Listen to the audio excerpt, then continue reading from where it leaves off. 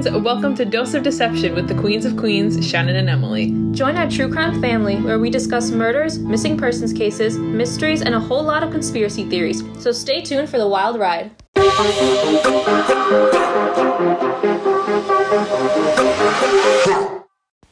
Hey Queens, welcome back to Dose of Deception. Before we start our episode today, if you're a new listener, we want to let you know what we do here on this show. In the first half, Emily comes in with a true crime topic, whether it be a missing persons case, a murder mystery, and then in the second half, I come in with a conspiracy theory that we like to discuss. Also, we just want to let you know what our social media accounts are. We have an Instagram at Dose of Deception, and our Facebook group is also at Dose of Deception. So, Emily, what are we talking about this week? So this week we're going to be talking about the disturbing murder of Elizabeth Short, better known as Black Dahlia. I'm excited for this one. This is one of the only ones that I have any sort of background information on, so I'm excited about knowing one for once. So Elizabeth Short was born on July 29th, 1924 in Massachusetts. She was the third of 5 daughters, and her parents were Cleo and Phoebe Short. When Short was only around 5 years old, her father lost their life savings during the 1929 stock market crash, and they went broke. Only a year later, in 1930, Cleo's car was found abandoned on the Charleston Bridge, and both authorities and the Short family believed that he committed suicide, which was triggered by the financial stress of the stock market crash.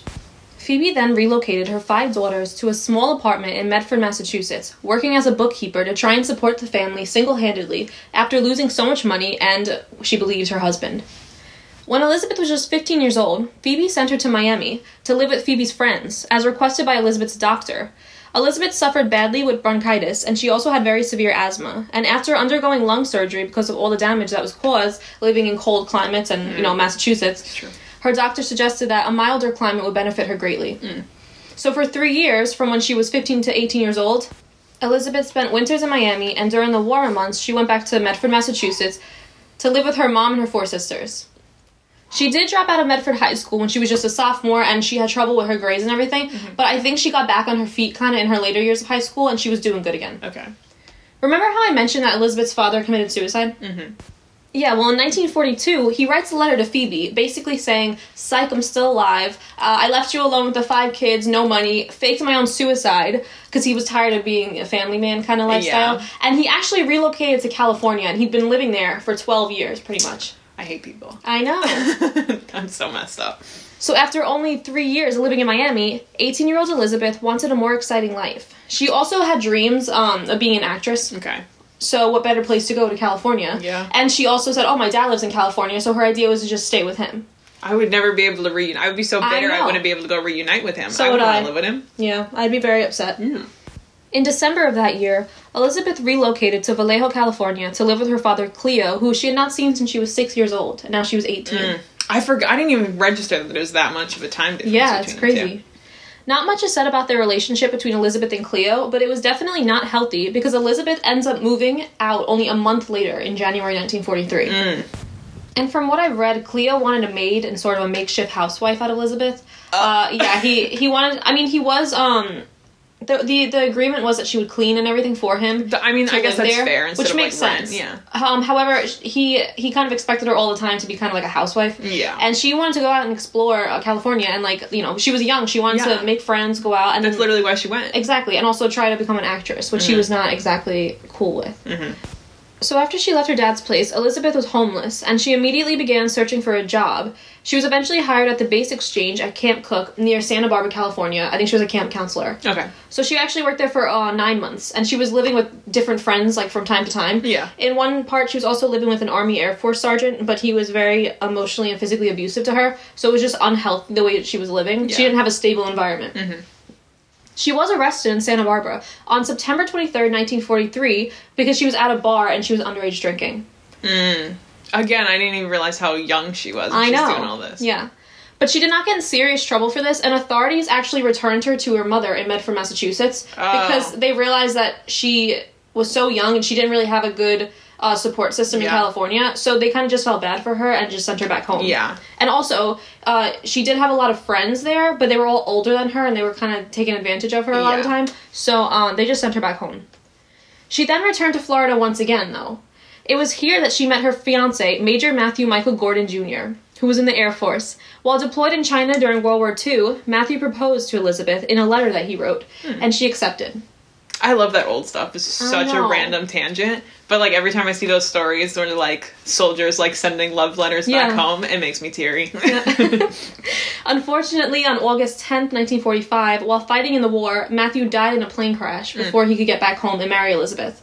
And this was very traumatic for Elizabeth. And she also felt now that she had no reason to stay in Florida, so she wanted to go somewhere else and start fresh. Fair.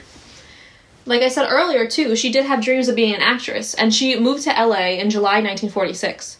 She initially went to LA to visit Lieutenant Joseph Gordon Fickling, who she knew from Florida. Okay. So he was stationed in Long Beach at the time, but she ended up just falling in love with LA, wanting to live out the American dream. Yeah. So she was living in LA for the last 6 months of her life. Mm-hmm.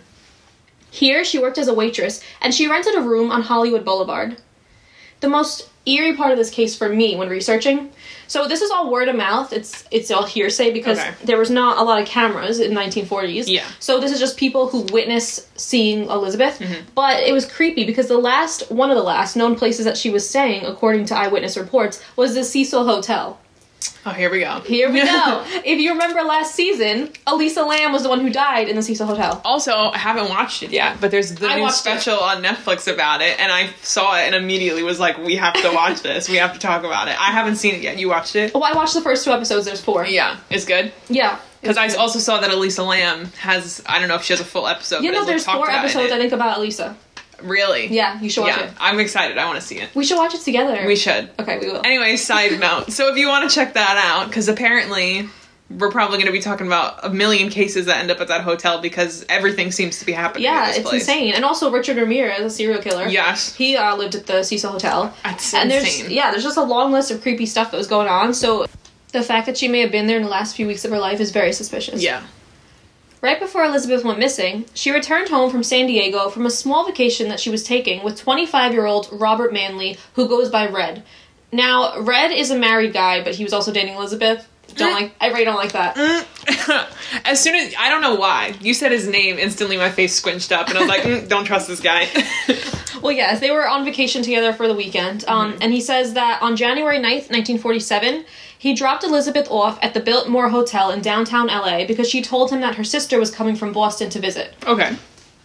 Now, I do not believe that her sister actually came to visit. Nobody knows what was going on there. However, the hotel staff did back this up, or did back Red up at least, and said that she was seen at a bar located only 0.4 miles from the Biltmore Hotel after that. So it's pretty widely believed that he genuinely did drop her off there. He did genuinely. It was just the wrong place at the wrong time because then she went missing right after. Yeah. So from January 9th until January 15th, nobody knew where Elizabeth was. When I get into the suspects a little bit later, I'll talk about theories about her disappearance or about eyewitness reports of people seeing her. However, for that whole entire week, just nobody knew what happened to her. Was she, reported missing or anything like that? No. Well, I mean, I guess that's fair. She didn't live with anybody. Yeah, she didn't, no. Was just a visitor there and just had friends. So her friends noticed, but it wasn't, officially a thing. So in the early morning hours of January 15th, 1947, Betty Berzinger was on a morning stroll with her 3-year-old daughter. At 10 a.m., the child pointed to something strange lying on the ground in Leimert Park in Los Angeles. Now, Betty initially thought this was a store mannequin because of the condition of the body, which I will get into. So she honestly, at first, she didn't think anything of it. However, she looked closer and kind of checked it out. Yeah. And then she immediately she grabbed her daughter and immediately ran to a nearby house to try and call 911. Mm-hmm. So I'm going to play an interview with Betty that happened shortly after she discovered the body. And as I was walking along, I happened to glance over at my side, and I saw this strange sight. It looked like a mannequin that had been cut in half and was separated and was lying there. And I didn't glance at it too long because I had my little girl with me, and I thought, gosh, as I walked on further, I thought, that just didn't seem right to me. And I thought, I could see these kids with their bicycles. I thought, maybe it'll scare those kids as they ride to school and see this. So I better, call somebody to come and at least have a look and see what it is. But the thought of a dead person did not enter my mind. I thought it was a mannequin because it was so white. I stopped at one house when I got through the block and got to the next block. There were homes built on that block. I went to the first home and there was nobody there. So then I went to the next house. I rang the doorbell, and a woman came to the door, and I told her, I said, I saw something strange up the street, and I said, I just think I ought to call somebody and have them come and look at it, The further I walked away from it, the further I thought, well, gee, I wonder if it could be something, more than just a mannequin. It just didn't seem to me that made much sense. So anyhow, I thought I better call and tell the police and at least have them come out and check it. And so she said, well, yes, use the phone. So I called them, and I had somebody answer from the police station, and I told them what had happened, that I'd seen this, and I said, I thought somebody ought to come out, and check it out. And they said, fine, they would, and I hung up. Once authorities arrived, they did confirm the body to be Elizabeth Short, and it was severely mutilated. And there are photos of Elizabeth online, but the crime scene is so troubling to look at if you're like squeamish to that kind of stuff. I mean, I've just seen it a lot from all the crime shows. Yeah. But if you've never seen it, I guess it could be hard to look at. Yeah. It's odd that it was that mangled up, and she was still like, oh yeah, it could be a mannequin. Yeah. That's odd to me. It's crazy. So let's get into the conditions that Elizabeth was in when she was discovered. Elizabeth was completely severed at the waist, so she was cut in two separate parts. Okay. To the dismay of authorities, there was no blood at the scene. And since she was cut in half, you'd think there'd be a lot of blood. Yeah. And if you remember, Betty, when she was doing the interview, she said she was very white. Yeah. That's why she thought it was a mannequin initially. They soon made the gruesome discovery that all of Elizabeth's blood had been drained from her body before she was placed at the scene. And that's why she was such a ghostly white color. That's disgusting. I know. It's crazy. The coroner determined that she had been killed 10 hours before she was found, and that she had not been killed where she was found, because her skin was darker on her stomach, and like towards the front of her body, which indicates that she died facing forward, because it gravity made it go to the front of her. However, she was found laying on her back. So that indicates that somebody killed her, drained her blood, and then moved her. I mean, that also makes sense because there was no blood there, so obviously she wasn't killed there. So this time frame indicates that she was most likely killed around midnight on January 15th. They also found that Elizabeth's body had been washed after her death. Yeah. So the perpetrator really seemed confident that they would not get caught, and they spent so much time with her. It's insane. Because usually, I'm assuming it was somebody who knew her, because I feel like when it's a random kill, they would just kill him and then leave the scene. Agreed. This one spent so much time with her after she died. Agreed. It's crazy. Elizabeth's face was also slashed from her mouth to her ears, giving her a Joker smile. And I think in a lot of pop culture and media and stuff, that's the thing that most people know her for, is that smile. Yes, and in a lot of the TV shows, that's kind of the thing that they use to connect it. Yeah, even American Horror Story. I don't know if you've seen that, but yeah, they focused on it a lot. What season is that? Season 1. Then I have seen that. Oh, yeah, I don't even remember that happening. Yeah, she's in season 1, episode 9. It's called Spooky Little Girl, and that's the episode that they introduce her and talk about her. I only remember the big plot points. Yeah. But, season 2 is the one I actually remember and like, but... Yeah. Wait, you like the second one better? The second one's the best one, easily. So back to Elizabeth. Big chunks of her flesh were also cut out from her thighs and then her breasts as well. So they really just did a lot to her. Yeah. Her lower half was placed a foot away from her upper body, and her intestines were found with the lower half of the body, so she was cut and then separated, and her legs were spread apart. And her upper half of the body was posed, and her arms were bent at a 90-degree angle. So this is initially why Betty thought she was a mannequin, which makes sense to me. Because she's posed in a way that doesn't look humanly natural. Yeah, I guess that's true. She said she was so pale because of all the blood loss. Yeah, that's fair. And the most creepy part for me was that Elizabeth's body also had a tic-tac-toe game carved into it. That's what I know. That's the part of the story that I remember from just hearing the story before. I was trying to theorize why, and that just doesn't make any sense to me. I think, like you said before, it's very obvious that this is not a random person. Yeah. There's no just random person that's out killing people would be that specific, or you know what I mean? Wouldn't go into that much detail for the after she was dead part. Yeah, I've saw a lot of people theorizing that maybe it was 2 people who killed her, because why would there be a tic-tac-toe game? Possibly. That's usually what 2 people, but I don't know. Yeah, possibly. And it's a lot that happened, so it would be hard to imagine that all happening in a 10-hour time span. And only one person, yeah. The autopsy also showed that there may have been evidence that Elizabeth was raped, although it was not 100% conclusive. Many people initially believe, and to this day they still believe, that a doctor might have killed Elizabeth, mainly because the technique used to sever her body in half was a 1930s technique called Hemicorporectomy, in which the body below the waist is amputated, transecting the lumbar spine. I don't really know what that means, but it just basically was the technique that they used in the 1930s that a lot of doctors would be familiar with. Yeah. Like a normal person, because it was a very clean cut, I guess you can Yes. say. So a normal person most likely wouldn't know how to do that. No, 100% a normal person would know how... I wouldn't know how to just cut a body cleanly across. Yeah. Although Elizabeth's skull was not fractured, there was evidence of blows to her head. The official cause of death, however, which is so upsetting, it's like insane to me, is that Elizabeth basically bled out as a result of the lacerations to her face, meaning that she was still alive when they were cutting her like that. Ugh. Isn't that so sick? It's so sick too, like, that's the thing that killed her, like, that, like, all this terrible stuff is happening to her, and, like, that's what happened, and it does make it sadder too, though, because that's probably one of the last things they did, so she's probably already very hurt and messed up before she actually died. And on top of the blood loss, they also believe that she went into shock. So she was most likely unable to move, because, like, you know, shock kind of is your body just shutting down. But she was still able to feel the pain of it. Dang. They were able to identify the body as Elizabeth's very quickly, because her fingerprints were in the system after her arrest in 1943. Okay. The saddest part is that when they went to her father's house to tell him they found his daughter, he answered the door drunk and angry, and he told them that he did not care if she was dead, and he would not be going to the coroner's office to identify her body. He just didn't care about her. Obviously, he left for 12 years, so... Yeah, I hate that guy. Me too.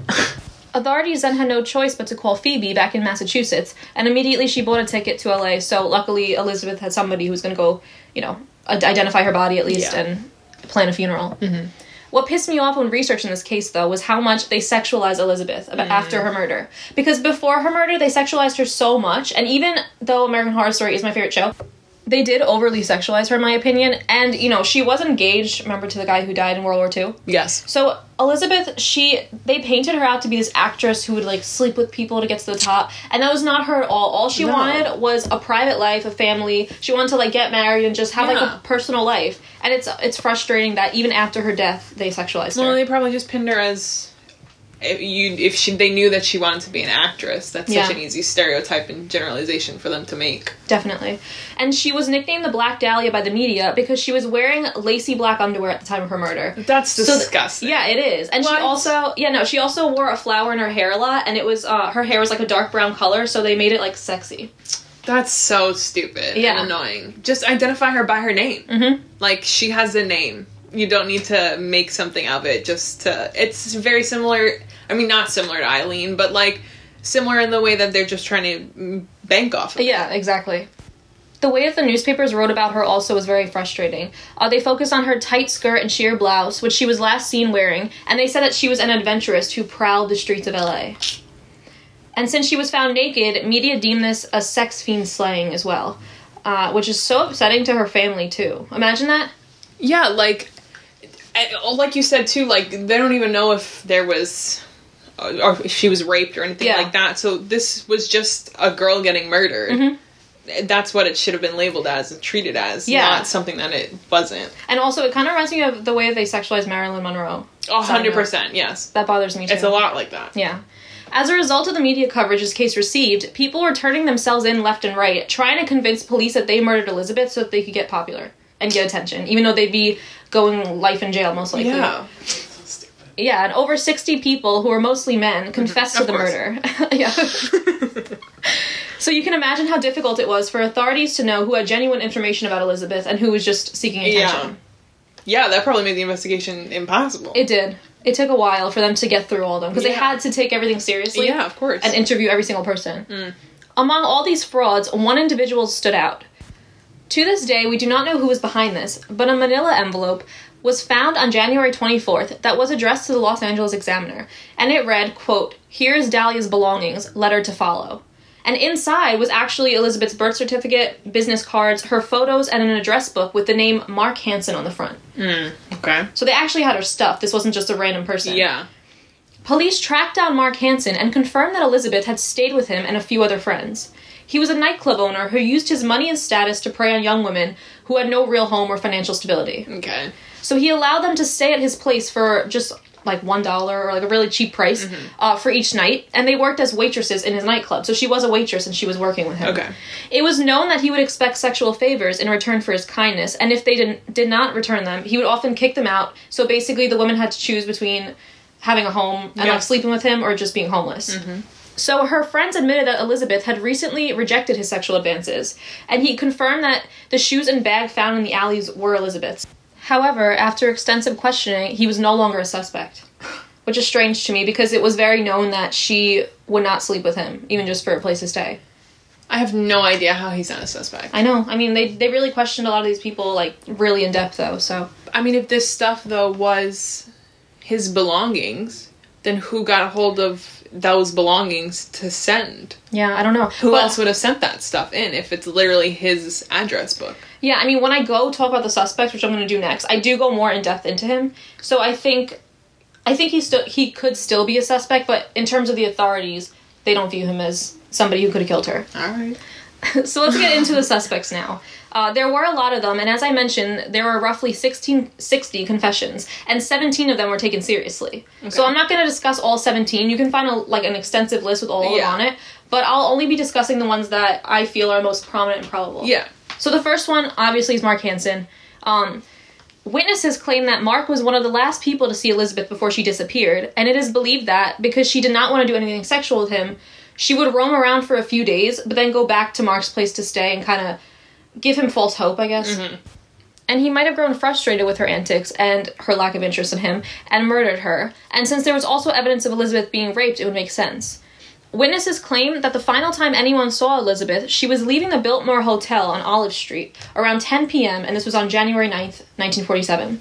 People said that she waved at a dark figure out the window before turning and walking down Olive Street, never to be seen again. Could this dark figure have been Mark? It's plausible. Yeah, I think that makes perfect sense. He could have easily have followed her, and since she knew him, he could have just walked with her and it wouldn't have been suspicious. Yeah, and she wouldn't have ran or she wouldn't have tried to get help or anything like that because she knows who he is. Yeah. Also, because Mark is very wealthy and powerful, members of the LAPD would often attend his extravagant parties that he threw in his Hollywood home. Of course. So, them saying that he's not a suspect anymore... Still suspicious. Yeah, it's still suspicious to me because he could have easily paid people off and covered it up. 100%. The next suspect goes hand in hand with Mark Hansen. Many people believe that Mark probably killed Elizabeth, potentially, but since he had no surgical training and authorities believe whoever, cut her up, definitely had surgical training, they believe that Mark left this job for somebody else. There was a man named Leslie Dillon who previously worked in a funeral home as a mortician's assistant. He was 27 years old at the time, and he did work as a bellhop in the area, possibly having strong connections with Mark. Mm-hmm. Interestingly, Leslie began writing letters to the LAPD's psychiatrist, saying that he thought about murder an unhealthy amount, and he was a sexual sadist. When DeRiver asked to meet with Leslie, he agreed and said that his friend Jeff Connors was actually the one who killed Elizabeth. At first, authorities thought Jeff Connors was an alias he gave himself to alleviate guilt. However, on January 11th, they actually found Jeff Connors, whose real name was Artie Lane. There's a lot of names going around. Mm-hmm. It turned out that Artie worked as a janitor at Columbia Studios, a place Elizabeth frequently hung out in hopes of being noticed and getting acting jobs. Mm-hmm. So it's widely believed by many people that all three men, Hansen, Dillon, and Lane, all somehow took part in murdering and disposing Elizabeth's body. However, there's no hard evidence for this. They just kind of have random connections to each other. Yeah. So there's no hard evidence, but it would make sense that one person, like you were saying before, it doesn't seem like one person could do all this. Yeah, I agree. So that would make sense. I mean, it's basically that Mark, right? So there's the person that she lived with frequently. Yeah, Mark, yeah. Maybe he killed her and then got the other two, involved because he didn't know, what to do after that. Yeah, maybe. It's possible, but there's really no evidence. Yeah. That's why he's not a suspect anymore. I know, but just because there's no evidence. I mean, there's no concrete evidence. Yeah. In half these cases, there's no, concrete evidence. Yeah. You kind of just have to go by gut. Mm-hmm. I mean, obviously not to arrest him, but, just to figure it out. That's the best you can do. Now, although he's not viewed as a suspect anymore, I thought it was important to mention Robert Manley, called Red. Because Red was the last person to officially hang out with Elizabeth Short before her disappearance, since they did go on the weekend getaway beforehand. Oh, yes. Yes, it was this guy. However, he was very cooperative with authorities, and he was willing to take as many polygraphs as they asked. Plus, there's eyewitness accounts of Elizabeth after he dropped her off. Yeah. So, it's not hard evidence. And I do believe he's telling the truth about not knowing anything. Yeah, he's not super suspicious, and there's such a time gap in between. Definitely. That I don't really view. Of course, you have to question him and stuff like that, but I don't really view him as the main suspect or anything like that. Now, the next suspect that I want to discuss is the one that I believe most likely killed Elizabeth Short. Okay. So this is George Hodel. Okay. Now, the reason why I believe it is because his son, Steve Hodel, wrote a best-selling novel called Black Dahlia Avenger, in which he strongly believes that his father, George, murdered Elizabeth. And this was not just for publicity, because I feel like sometimes people write books just for the attention. Yeah, for sure. That was literally my first thought. At first I was Yeah. like, oh yeah, of course, like, it's legit, it's his son. But then I'm like, people might just make money. No, but he actually goes into it, because there is a really great interview done, and I'll link that also in the description box. But he really goes into depth about how he talked to his sister about it, and then once he found out more about his dad, he researched himself. So he did all the researching himself. It wasn't like he just randomly came up with this theory. Yeah. Steve does say that it's very hard to accept his idea that his dad killed Elizabeth, because he actually lived with him for the final 10 years of George's life, and he never knew anything, until Steve's own sister told him that she believed her dad killed Elizabeth. However, in 2013, Steve had the soil behind their house tested, and it came back positive for human remains, but it was not able to identify whose remains. So that's a sketch. Either way, I think he did something. Yeah. Either way, there was some kind of dead body, whether it was Elizabeth or not. Yeah. He then went down a rabbit hole, researching and finding evidence, and he confidently believes to this day that George is the murderer. Let's get into who George Hodel is. So George was a physician, and Steve believes that Elizabeth was one of his patients. Doctor, I know. This would explain why the cuts to Elizabeth's body post-mortem appeared to have been done professionally. George's 14-year-old daughter accused him of... And this was also Steve's sister who said all this. Okay. So she accused him of molesting her, but he was acquitted in 1949, despite 3 witnesses saying that he saw him raping her. I hate the justice system, but Me whatever. too. That's another story for another time. Suspiciously, George's secretary, Ruth Spaulding, overdosed in 1945, and George was right there by her side as she died. Some of the papers that she had were burned, and although authorities dismissed this and believe that she burned them herself, they did believe that these papers were evidence that Ruth wanted to expose of George, quote, intentionally misdiagnosing patients and billing them for lab tests, medical treatment, and prescriptions that aren't needed. Sketch. Okay. Authorities bugged George's home, and this is one of the quotes from the conversations that they overheard on February 18th, 1950. So he says, quote, "Supposing I did kill the Black Dahlia, they couldn't prove it now. They can't talk to my secretary anymore because she's dead. They thought there was something fishy. Anyway, now they may have figured it out. Killed her. Maybe I did kill my secretary." And this was when his house was bugged, so he didn't really know it was in there. Yeah. So it's not like he would have been saying something random. Yeah. I mean, all that says is that... I mean, that obviously gives more evidence to I killed the secretary than I killed Elizabeth. Yeah. But still, why even bring her up? What does she have anything to do with anything? Why are you talking about that? Yeah, it is sketchy. Now, that's like all I was going to get into with him, but I will link the interview because it was a long one. It was like an hour long. It was really in-depth, and he goes into all the evidence that he found, too, about it. Yeah, I mean, he's the most, like, obvious of the suspects so far that you've said. Yeah, and he's like the last main suspect. Okay. The other one is just some people believe that it could have been a female killer. Oh. Which a lot of people didn't think at first. Okay. Because a woman named Christine came forward to police saying that Elizabeth was living with her at the time of her murder. They met at a bar in Hollywood, and they were lovers, but this was 1950s or 40s, so they had to keep it under wraps. Yeah. She said that she was drunk one night when she saw Elizabeth with another woman named Louise at a bar. She says it was a crime of passion, and she snapped on Elizabeth.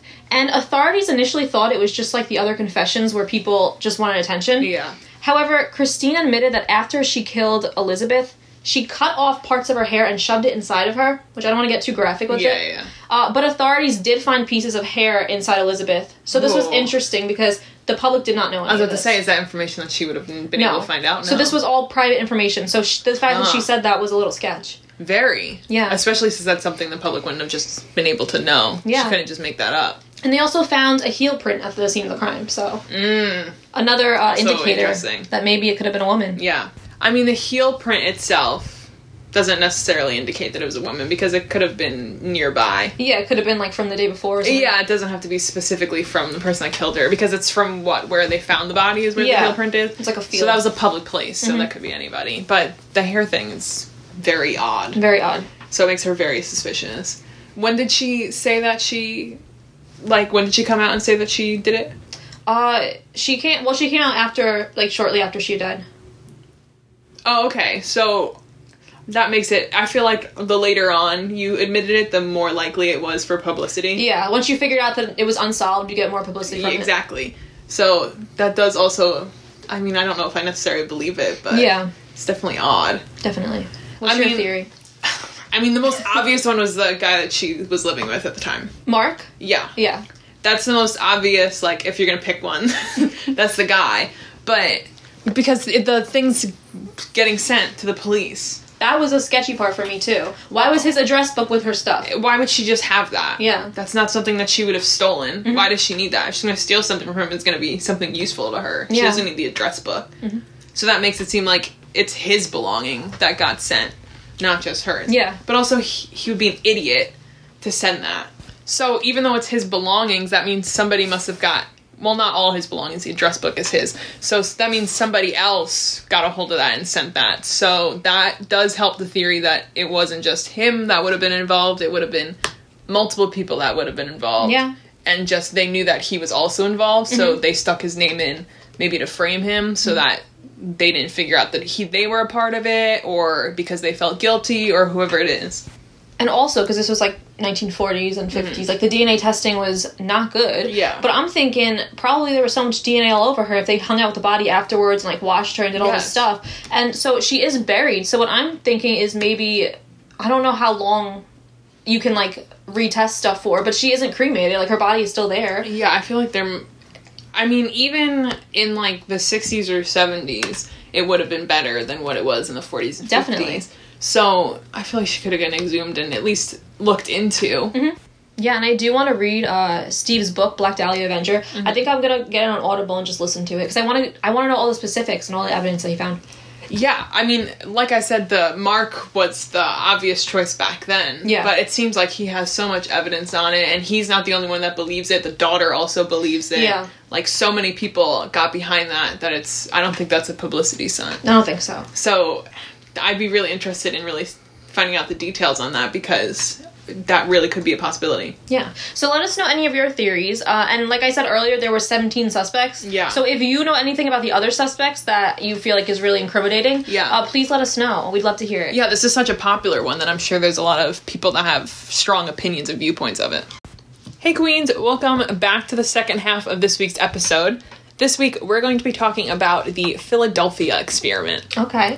So this is one that I actually had never heard of, but it turns out it's the foundation for a lot of other theories that I like the Montauk Project, and a lot of, like, sci-fi, like, conspiracies that are around. Now, this conspiracy is one that revolves around the U.S. Navy, and it is one that, although it's not super supported by historians and doesn't have a lot of, like, documented evidence, it's such a fun and crazy theory that if it did end up being real, it's definitely worth talking about. Mm-hmm. And it's still, like, a fun one. So even though it doesn't have a lot of evidence to back it up, it's one that's lasted for so many decades now, I think it was worth talking about. I've never heard of this. Yeah, like I said, I literally had never heard of it before, but it really is one of the original conspiracy theories about supernatural things happening. Now, the events that are theorized center around a Cannon-class destroyer escort ship known as the USS Eldridge. Now, like I said, this was a naval ship, and it was used during World War II. Now, the alleged events are said to have happened in July of 1943 and October 28th of 1943. Wow. Both of our cases are in the 1940s. Yeah, right? It's a good choice. Didn't plan that. No, we didn't. But, so, like I said, this is right in the middle of the years when the U.S. was involved in World War II, because I think they got involved in 41, and then it ended in 45.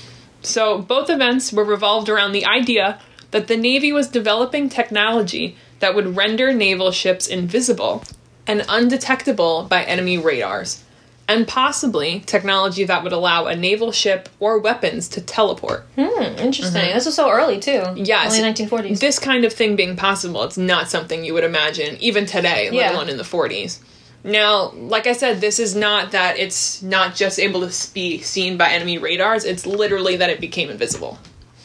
Now, before I say why people believe this, I'm going to get into where the theory came from in the first place. Although the events in question happened in 1943, it was not until 1955 that these theories came about. In 1955, an author and researcher named Morris K. Jessup, who spent most of his life doing odd jobs like salesman, mechanic, became most well known for his writings on extraterrestrial life and UFO sightings. Our favorite things to talk about. My favorite thing to talk about. So, although he, most of his life, did not work for scientific or educational fields. He does have some credibility. Like I said, he was a researcher. He did have a master's of science degree. So although obviously he talks about controversial and not really scientifically supported things, he does have some level of education in those kind of things. Now, he had just published his book, The Case for the UFO, when he received letters from Carlos Miguel Allende. Honestly, it was really hard for me to find any concrete, for sure, background information on him. A lot of the information that you got on him happened after this theory became popularized and he became more of a public figure. But we know that he's not, like, a made-up person. Okay. We do know that it's him. And did you find any of the letters?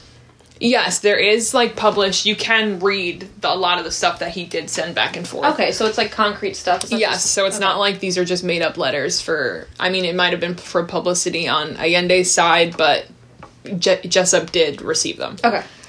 Now, he had several correspondences back and forth between the two, and he had such specific information about Navy happenings and specific people and things that would have been happening at the time that he definitely did have some kind of role, connection, or job within the Navy or in the Philadelphia Navy Yard.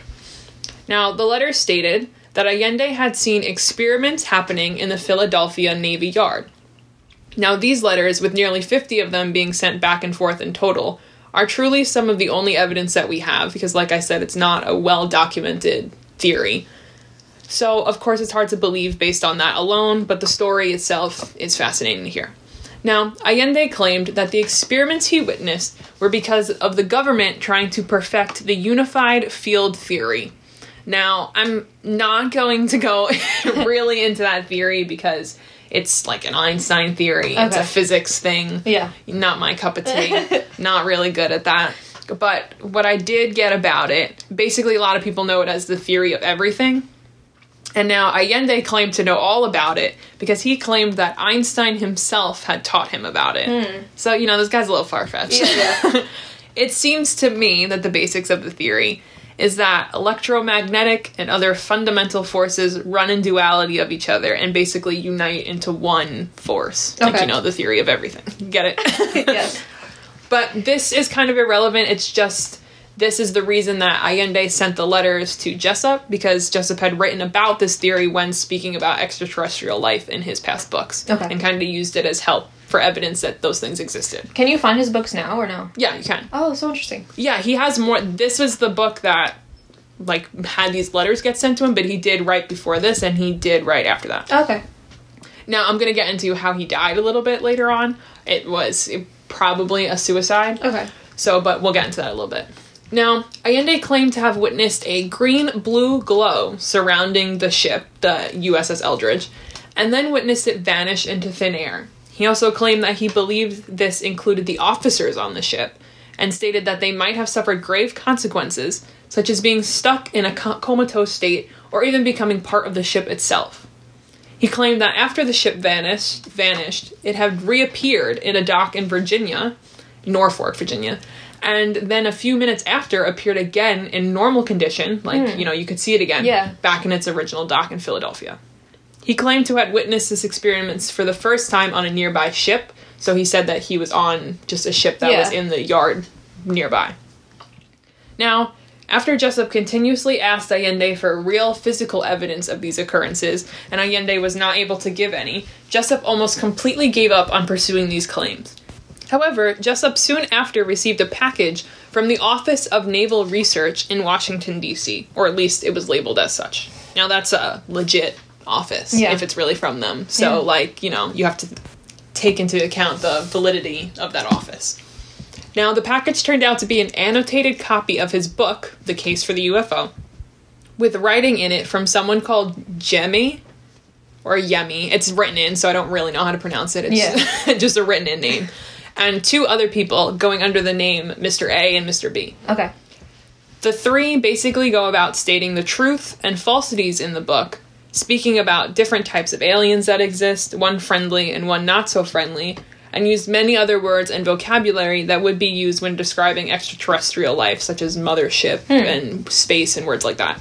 So basically they were claiming that either possibly they were writing it as if they were aliens themselves, or if they knew about extraterrestrial life and was just kind of correcting the book for what was true and what was wrong. These are 3 real people writing this? Well, it's widely believed that at least one of these annotators is Allende. Okay. While most people believe that he might have just been all 3, however, it's possible that it was him and 2 other people. It's possible that it wasn't him. Yeah. But the handwriting, it makes... even Jessup thought that at least one of the people was Allende based on the handwriting. Okay. Now, I also found someone named Al Bielek who claimed to have been present during the events that Allende is speaking about. He claims that Allende's version of events are very accurate to what actually happened that day.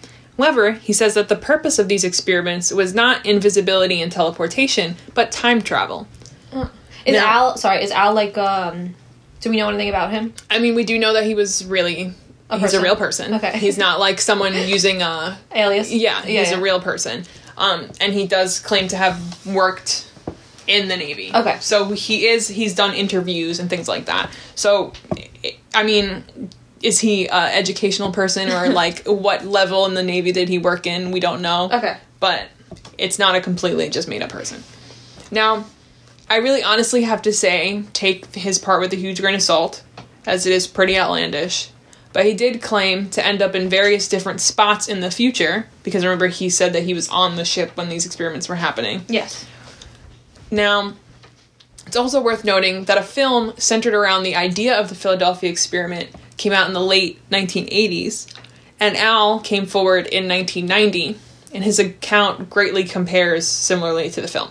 Okay. So, it is possible that he just saw the film and made it. And just said that it happened to him in real life. Yeah.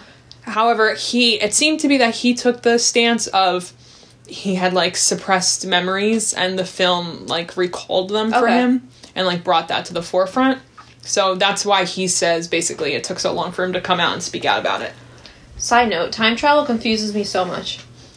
Yeah. I understand it, but it just doesn't... It still confuses me. Well, the one topic in physics that I actually enjoy is, dimensions kind of thing. Yeah. So I think this is such a sidebar, but if time travel actually ever did happen, I don't think that it would affect, our dimension, quote unquote.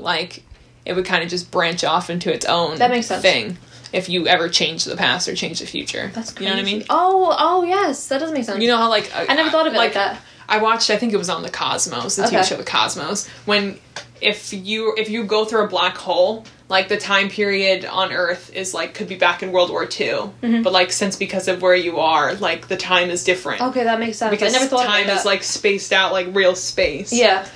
So, yeah, whatever. That's so Completely side note. So, yeah, that's basically, he claimed to be in several different years. They were very, very far in the future that he was talking about. He said that government didn't really exist. The world population was greatly shrank. There was, cloud cities, that kind of thing. Very, Star Trek-y kind of vibe to the future, he claims. Now, someone else came forward in the early 1990s named Edward Dungeon. He claimed to have worked in the Philadelphia Navy Yard in the summer of 1943, so right around when the experiment would have been happening, and was an electrician, so he had full knowledge of any classified devices that would have been on board the ship at the time. He claimed that the devices that Allende may have been referring to in his letter were used to create a technique known as degaussing. This means that the ship would have been wrapped up in electrical wires that rendered the ship invisible on nearby enemy radars, not completely invisible. Okay. So it still would be the idea that they're trying to become undetectable, it just would have been just for enemy ships. They wouldn't have actually become invisible. He also said that the ship's sudden appearance in Virginia may have been the result of secret passages and canals that the Navy used during the time to make trip times that would normally take days only take hours. So these secret passages, although obviously it doesn't mean they snapped their finger and it appeared in Virginia, it could have cut the time of travel a lot. Also, in 1999, a group of sailors that would have been on the ship in 1943 held a reunion in Atlantic City, because of course, and claimed that the ship was never in Philly during the alleged time period of the experiment. And they provided daily ship logs to try and prove this. Okay. Obviously, they're the ones that provided it. You can't 100% and that kind of thing. But, they did have these logs that kind of showed that they would not have been in Philly at the time. Now, it does appear that Allende, after people looked into him, after identifying him as the source of letters, because like I said, as it became more popular, more people wanted to see what the source was coming from, he has been very much discredited. A lot of people allude to his mental illnesses. Obviously, you cannot confirm 100% that he had those. Yeah. He is described as kind of like a floater, like hermit kind of figure. So most people believe that he might have just come up with all this as a hoax. But it is really fascinating that something that happened in 1943 has survived this long. Definitely. And, I mean, that's all the basic information I have on what they believe happened for the experiment. But like I said before, this experiment and this really one of the first sci-fi based experiments really has led to a lot of the other ones that I'm going to end up talking about on the show. Because I'm 100% going to talk about the Montauk Project, and there's a bunch of other ones that are either extraterrestrial in nature or just unexplainable that I want to get into, and this was really the first of those to become popular. And I also think that this one, like I said, there was a movie on it, there's been a ton of books and stuff about it. It kind of shows the power that media has on making a conspiracy theory really popular. Definitely. I'm also interested to read the letters and stuff that was in his books, or to read that guy's books. Yes, the ones that he, like the book and the annotations that he received from the naval offices, those are available to read, and a lot of just documented things when the government was kind of looking at this conspiracy theory. A lot of those papers are available to the public. Thanks for listening. We hope you enjoyed. Tune in every Friday for more mystery and madness. Bye, Queens.